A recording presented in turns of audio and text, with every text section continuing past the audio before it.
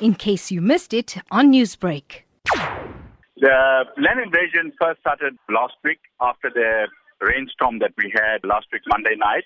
And we've been busy, and I inspected the area Welbedacht East in terms of A section, with shacks or informal settlements being washed away, and these people were not housed.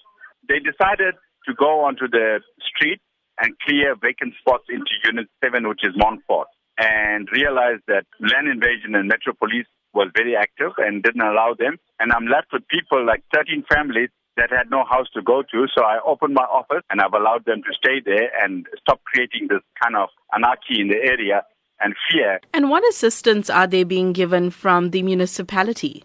Kenneth Mgadi is from Housing Department, and Pumi, who was assigned to work with me from his office, she's given me a form to fill with all these guys' details, house numbers and so on, and the municipality is waiting for that form because there's quite a few. I'm on my 4th page now in terms of filling those documents and hand it over to them, and then they will come and do a damage assessment control and see how best they can accommodate this affected family. You've mentioned that this land invasions took place just after the floods in the province. Yes. How has that flood actually devastated these families? Yes.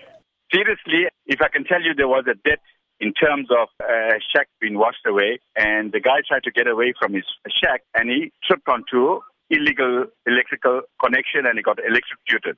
And yes, the people are badly infected by the last week's downpour. Land invasions are a common occurrence in the Chatsworth area. What should residents do if they witness possible land invasions? Okay, they need to be vigilant.